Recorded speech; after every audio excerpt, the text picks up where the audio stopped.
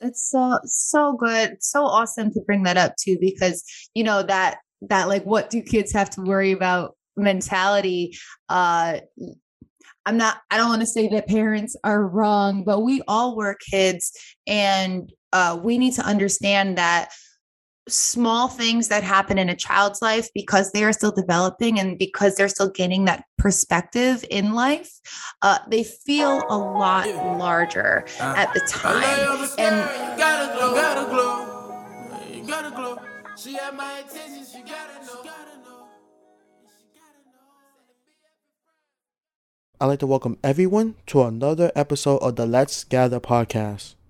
I'm your host Zeke, and in this episode I have Bree Unreliably to speak about mental health. You can find more information about her by clicking the link in the description below. I leave a content warning if you're trying to use this episode, and hope you have a nice day and enjoy the show.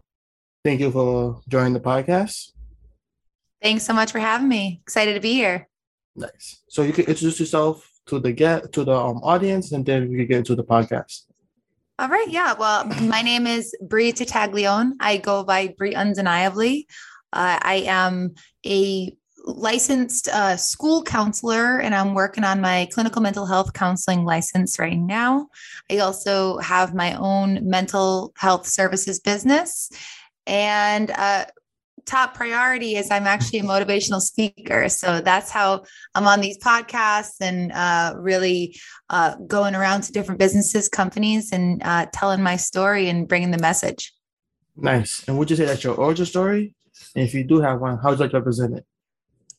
I love that. So my origin story is definitely, it has to do with me and what happened in my life. So long story short, in March 2020, as the world shut down, so too did my body. Out of nowhere, I was 28 years old and I was rendered paralyzed for several weeks.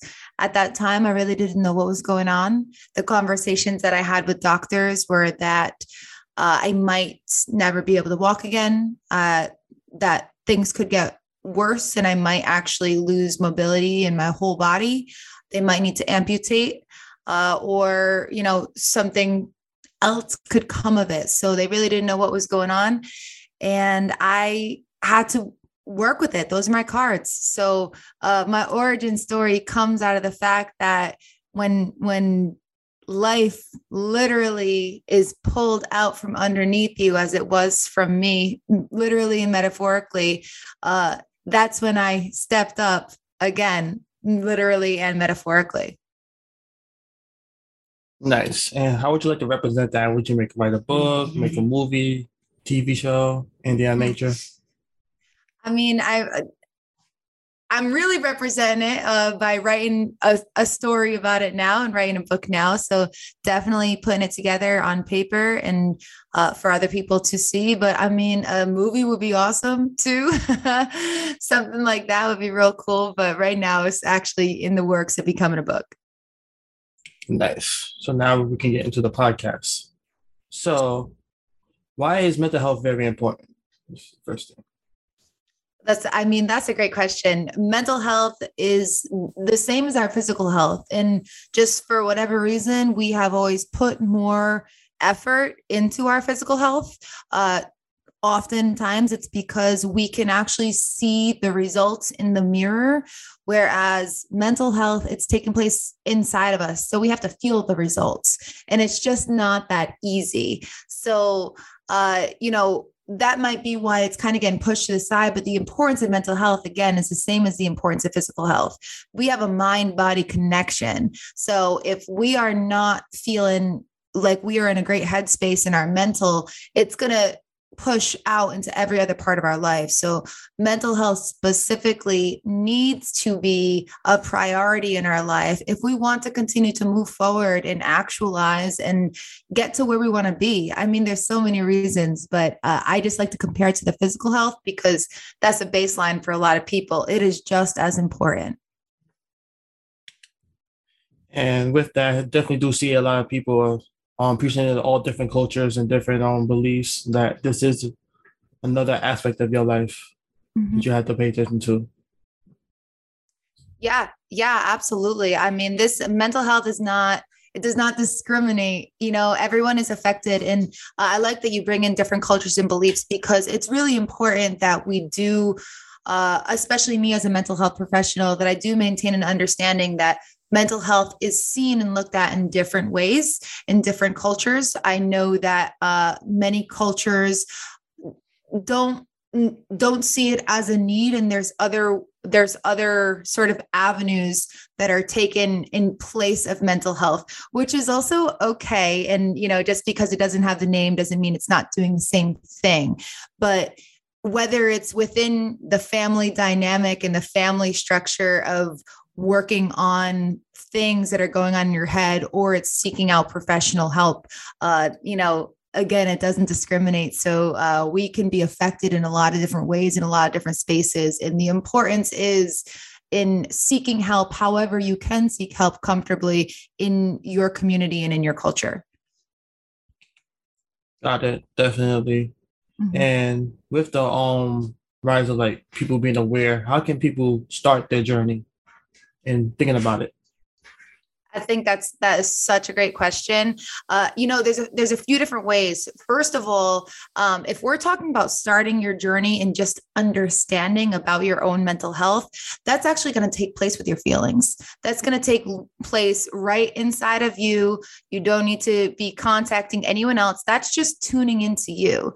And it's pretty cool because our feelings tell us a lot of things about ourselves. They are actually tools that we can use to understand what's taking place inside of us when it doesn't feel like it's so easy to understand. But once you tuned into your feelings, then you have to decide if it's something that you should seek other resources for. Reasons that you might need to seek resources would be if those feelings that you're having are really impacting your life in a negative way. If they're really holding you back from school, work, family, love, happiness, if those things feel like they're not a part of your life, or they can't be a part of your life because of what you're feeling, that might be a reason to go seek help from someone else. And ways to seek help, just to get started, there are a lot of different there's a lot of different places you can find support. So if you do have insurance, you can go right through insurance and find mental health resources there.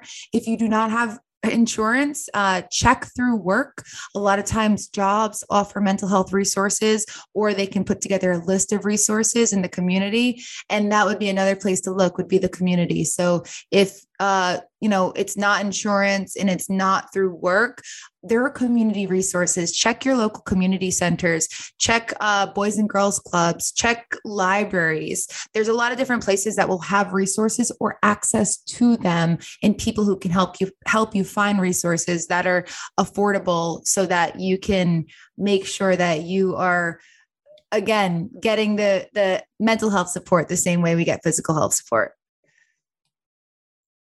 Definitely. And is this similar to your mental health journey that led you to become a professional?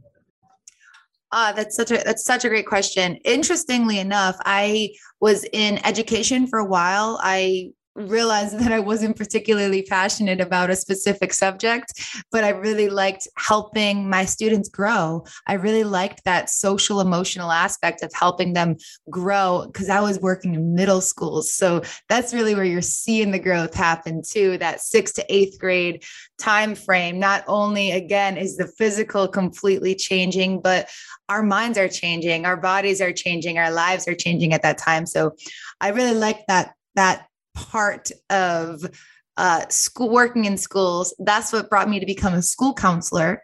And then I went through, like I said, my own personal medical journey. And that has led me on the rest of my path. So getting into motivational speaking, seeking out another licensure to be able to be a clinical mental health counselor. So it's a little bit of both. I knew I liked the space, but then, something happened to me and it really pushed me full force into wanting to help others.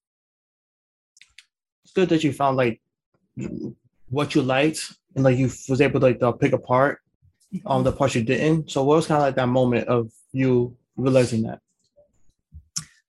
Oh man. So the moment when I realized that like I really wanted to keep going in the mental health space.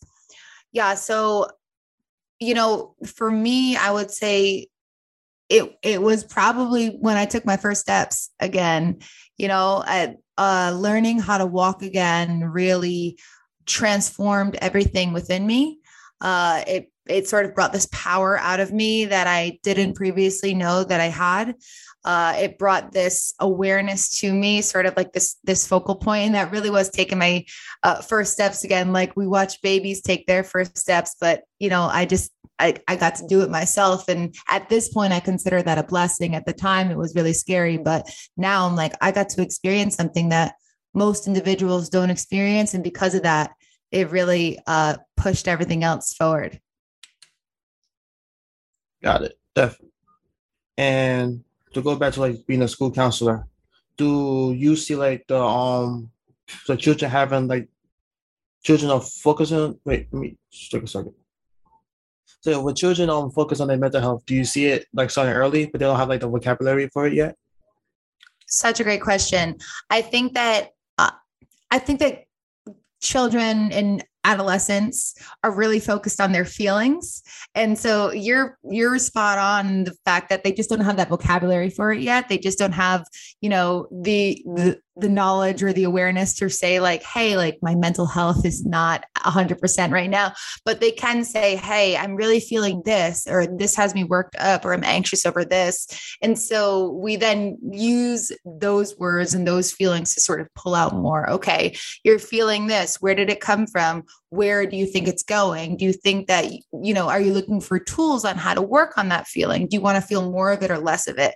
So I do use their language because, feelings are something that we feel from the day that we're born. Again, it's building that language and understanding, when we're younger, it's just happy, sad, and mad.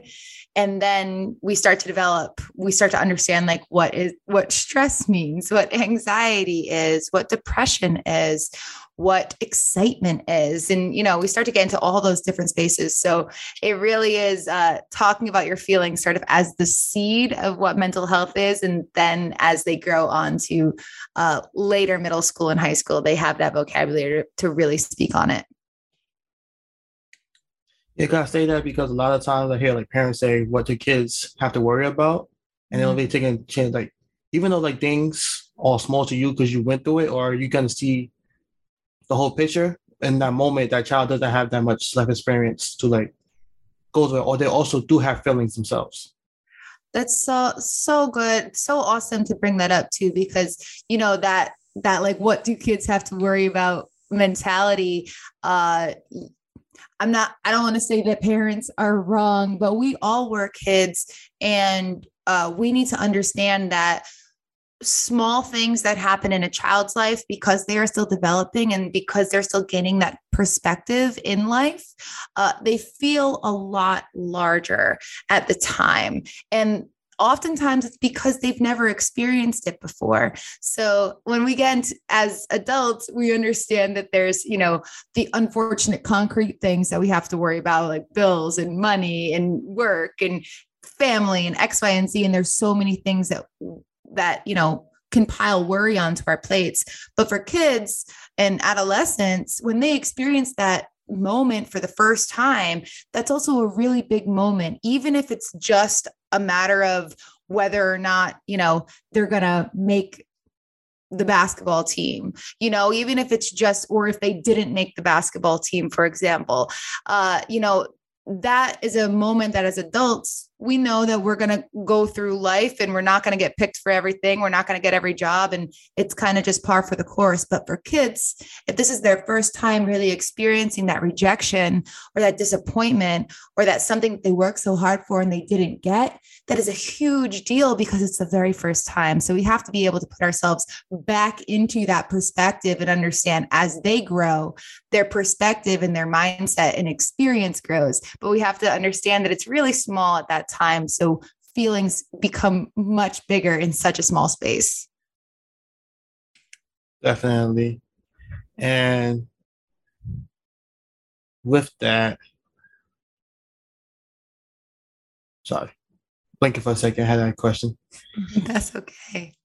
So with that, one thing I was thinking about, like, how to like, because sometimes you have to like put your like mental health to like the side to like not feel anything in the moment to like get to something, but like that's not always like the best lesson or best thing to tell because some people might forget to go back to their emotions. I mean, you are just like nailing these questions right now. I could talk about this forever, but what I call that, especially if you never, there's something called compounding emotions. And it's basically when you have to put on this thick skin or this tough skin in the moment. And so you push your emotions down and your feelings down, which is something that can be a skill if we do it, but then allow ourselves to feel, because if we don't feel, we can't heal. So if you push your emotions down in the moment, but then never allow yourself the space to re-feel them and move through them, then they're just going to get stuck down there. It's like a callus, when you think about when your hands get calloused here, they just keep getting hardened and hardened and hardened. And that's kind of like what can happen with your emotions. But eventually, it's almost like a balloon that will build up, that if you keep callousing your emotions and hardening and pushing them down and not offering yourself the space to then move through them once you have that privacy or once you have that time and ability, then it's going to build up to the point where it might bubble over. And I say might, but I actually mean it will.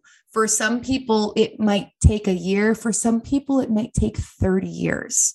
So it just depends on our capacity to really hold in those emotions. But I encourage everyone, if you can be that strength and that strong person, and those who are being that strength and those backbones for family and loved ones and themselves, I'm sending you all the support, because you're taking on something that is so incredibly difficult. But please find quiet space for you. Find a private time to grieve, to feel, to resurface that emotion. And it's so crazy what feeling can do, because we can push it down and it might just manifest in anger for years and years and years.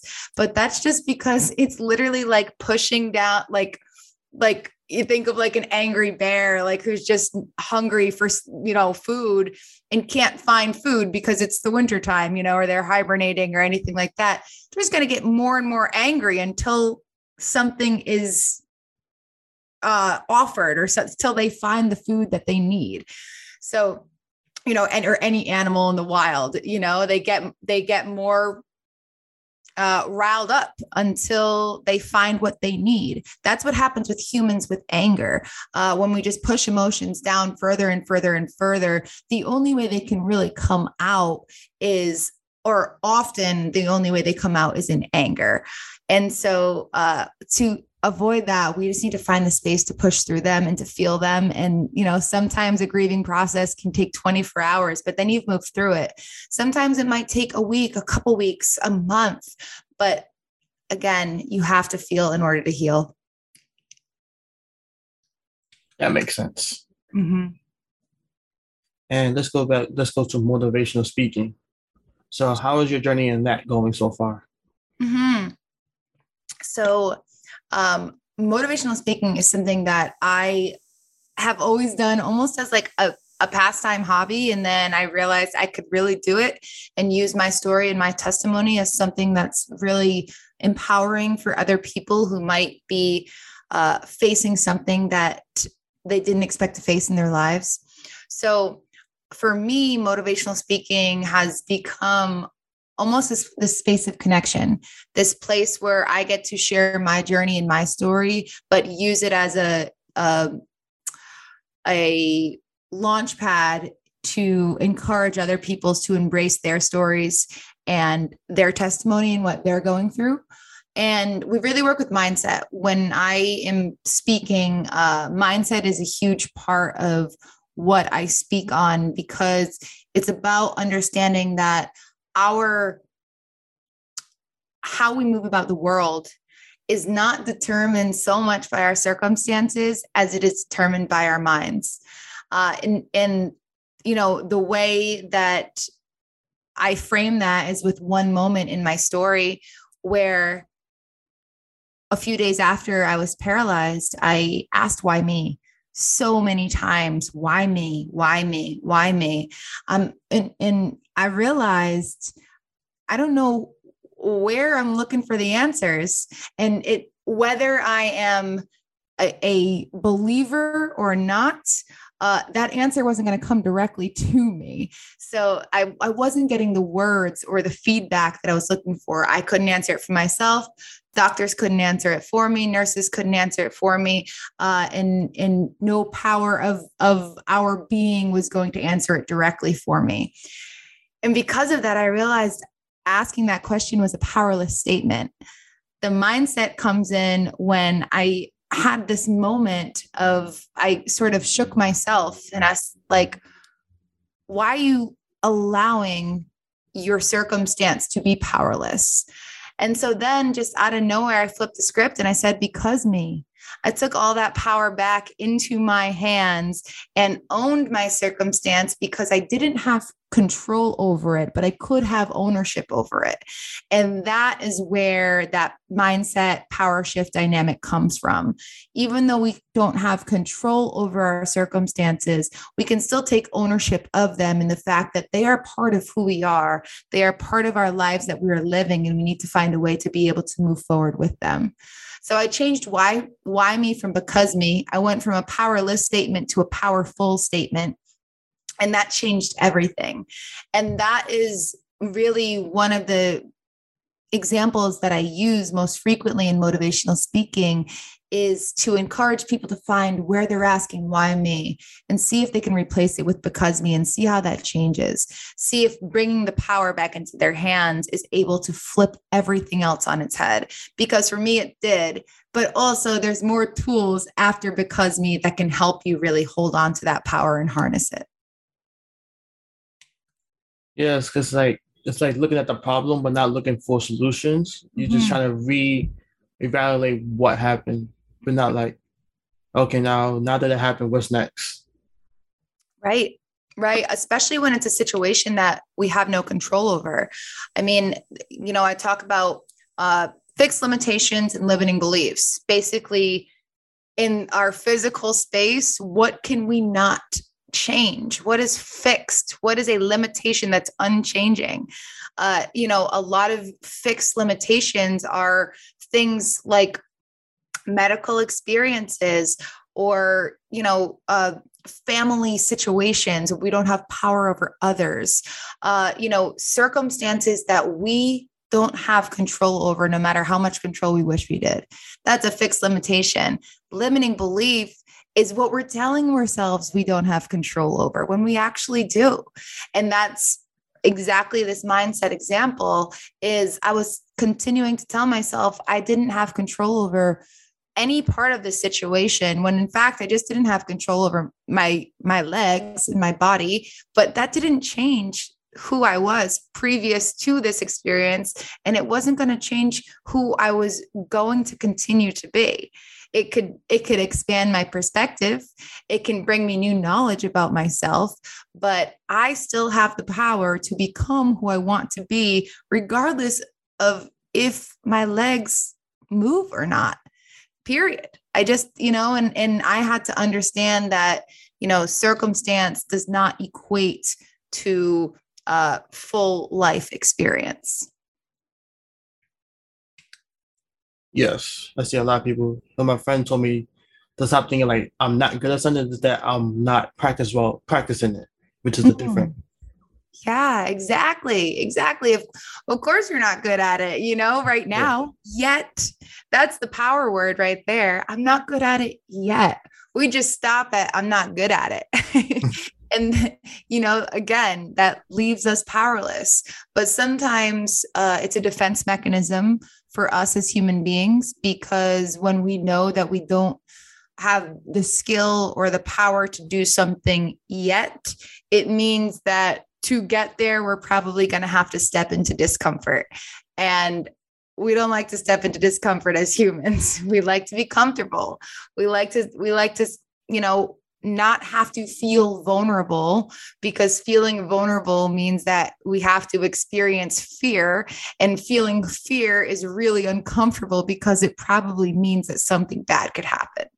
So we don't put yet at the end of I can't do that, because that means that if we try to do it, we could fail. And that's that whole cycle of discomfort. The solution is, though, that stepping into discomfort might be the biggest power play we have as human beings. That is where all of the growth happens. And sticking with motivation, how do people like receive your message when you're speaking to them? What's their reaction? All the audiences that I've spoke with have, felt really empowered, really compelled by my story, and really empowered to make those changes in their lives that they need to be able to move forward themselves. Often people, I do something which is like taking inventory of your life with my audiences. And often people kind of go one of two ways. They realize that they have so much power over their lives, but they've been holding themselves back based on their mind, or they've, like we've already talked about, they've just been allowing their really extreme circumstances to dictate everything else. So it's it's a mindset shift in both ways, but some people realize like, wow, there's actually no roadblocks in front of me except for what I'm telling myself. And others realize that there are major fixed limitations that are surrounding me, but I can still use my mindset to be able to work with them rather than against them. Okay. And how do you feel when you're telling your story? Like, what goes through your mind? For me, it really is like, I love the fact that I can use something that I've gone through to bring power to others. Motivation, inspiration, it's been something that I've always felt compelled to do my whole life. It's something that I feel like I practiced just even as a kid. I was always the one cheering people on and making sure like everyone, was able to get through difficult things. And, I was always kind of that support system and that cheerleader. So actually bringing it full circle into my career space to become a motivational speaker and to empower people for a living and to change lives off of it. I mean, I don't think I've felt anything more inspiring for me. It's something that I just want to continue to keep doing and see who else I can impact. Got it. And let's get into the book. We don't have to tell anybody what's in it, but how is that process going? So the book's going really well, actually. So I use my testimony and my story, but I also use it to talk about what we experience and how we allow those experiences to move us forward or hold us back. Very similar to what we're speaking on now. But there is a really large emphasis on pain and on the fact that as human beings, one of our singular unifying experiences as humans is pain. And you can go into any room at any time, in any place, anywhere. I promise you can point to anyone and you can know that that person has experienced pain as well. And it's something that we don't often think about because we don't like to be unified by things that feel uncomfortable. But when we realize that we all have this unifying experience of pain, which can happen in different degrees. For some people, it can be incredibly, traumatic pain and experience of suffering, which is one experience of pain. But for another, again, when we go back to the adolescent example of their perspective being much smaller, that pain can feel just as intense if it is pain of a breakup or something like that. So we experience it incrementally in our lives. And there's definitely degrees of what that experience is. But at the core of pain, at its very seed level, we all know what that feels like. And so pain is a big unifying factor in the book that I'm writing as well, because oftentimes it's the pain that secures us to our experience and secures us to our moments and holds us back from being able to push past it. So the writing is going good. It's definitely, writing a book is a long process. It's really like time chunking. You take about a half hour to an hour a day, put some words on the paper, draft out a couple things. And then for me, at least, I have to just put it aside. So it's a day by day process. So now that the book is going well and everything like that, how do you, like, as your time as a counselor, how do you deal with like students who are resistant to like the process? Mm-hmm. So one of the best tools in my toolbox, especially as a counselor, is I have no power or influence if I don't first meet my students where they're at. So I can't force therapy or anything therapeutic or counselor like on them if they're not ready to receive it. But if what they need to receive is just a human there saying, I'm listening, then that's where we start. So I have to use whatever I can to meet my students and my clients where they're at. And the beauty of that is when you meet someone where they're at, meaning where they are ready to have some type of communication or interaction, it will grow, but you have to just be patient. So again, there's no resistant students. It's like part of the job description for middle school students, especially. I don't know many who aren't resistant, except for the ones who know that staying in the counselor's room means that they don't have to go back to their classroom. So those are the ones who aren't resistant, but that's because they figured out how to work the system.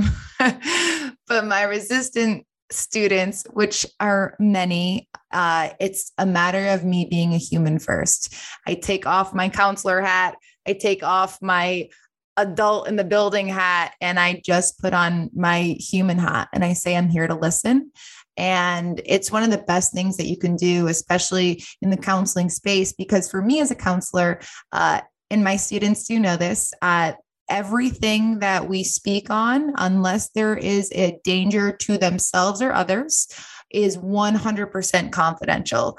And that even includes typical teenager things and adolescent things with experimenting and such. So obviously I have to use my best judgment, but it's not uncommon for adolescents in middle school to be, let's say, trying alcohol or experimenting with, or anything, if they want to tell me about sexual experiences, any of that, as long as it's sort of like within the typical realm of adolescent development, it stays with the student and I.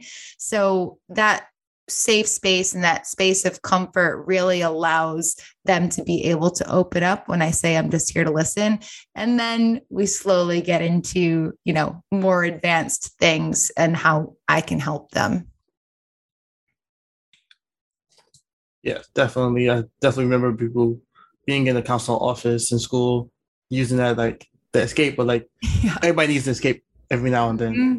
Yeah, I'm okay being the escape place. I think that that's one of the powers that I hold in school is you can sit with me all day long. As we're making progress in some direction, then I'm happy to have you here. Got it. And through your journey, everything is like connecting from like working as in school, then becoming like a counselor, and then mental health journey and everything. So do you like walk through like the plan, or do you react to things that happen and then you figure out from there? Oh, that's what a question. It's a combination of both. I would say that I have a very flexible and fluid plan that is able to pivot whenever life pivots. So it's a matter of, doing the best that I can to take steps forward in a positive direction. but also making sure that if life pivots or if I need to pivot, that I will be okay to continue, to make that pivot as well and sort of change course and then carry on. So it's definitely a little bit of both. Life definitely happens at me, but I try to make a plan to get through it as well.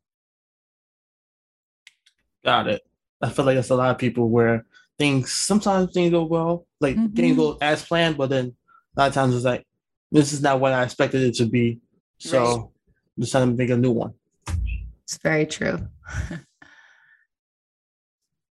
Is there anything I haven't mentioned that you want to go over?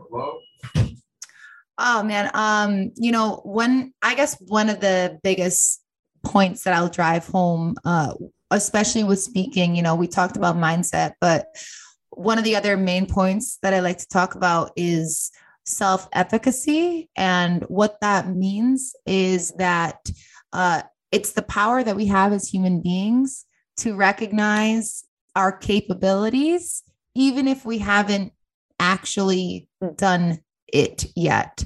So let's say I have never written a book before, which I have not, but my ability to understand that I can do this and that I will figure out how to do it is what continues to push me forward to be able to do that.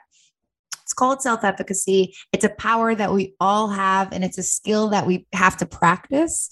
But I like to bring it up because my whole business, everything that I've done, everything that I work on is built off of the motto to buy into the possibility of you. And all it means is that we all have the power and the potential to be something more than what we are or where we're at. And we need to be able to tap into that power, which is often outside of our realm of vision. We often can't see it in front of us or in our peripherals. It's outside of all of that. But we have to know somewhere floating out there is our potential and our power and our possibility.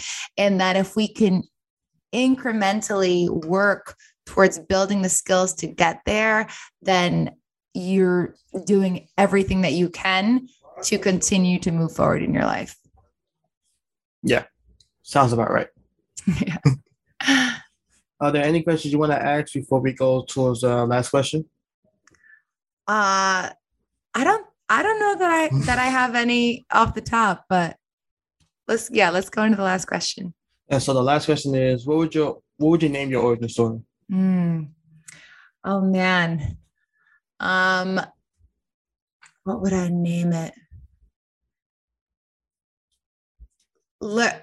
Learning how to walk through life physically and metaphorically. Nice. That seems like it would be it. And where can people find you if they want to get connected? So all my socials are at Bri_undeniably. That's BRI_UNDENIABLY. You can just type Bri Undeniably and anywhere you're going to find it. My website is also Bri Undeniably. And I am actively seeking speaking engagements for the 2023 speaking season. So if anyone listening is looking for motivational or inspirational speakers, please reach out. I'd be happy to chat with you. Nice. And thank you again for joining the podcast. Thank you so much. It's been a real pleasure. Thanks. That brings another episode of the Let's Gather podcast to a close. Again, you can find more information about Bri Undeniably by clicking the link in the description below. For next week, I have Tim Lightel to speak about his movie Bam Baby. Hope you enjoy that day, and I hope to see you there.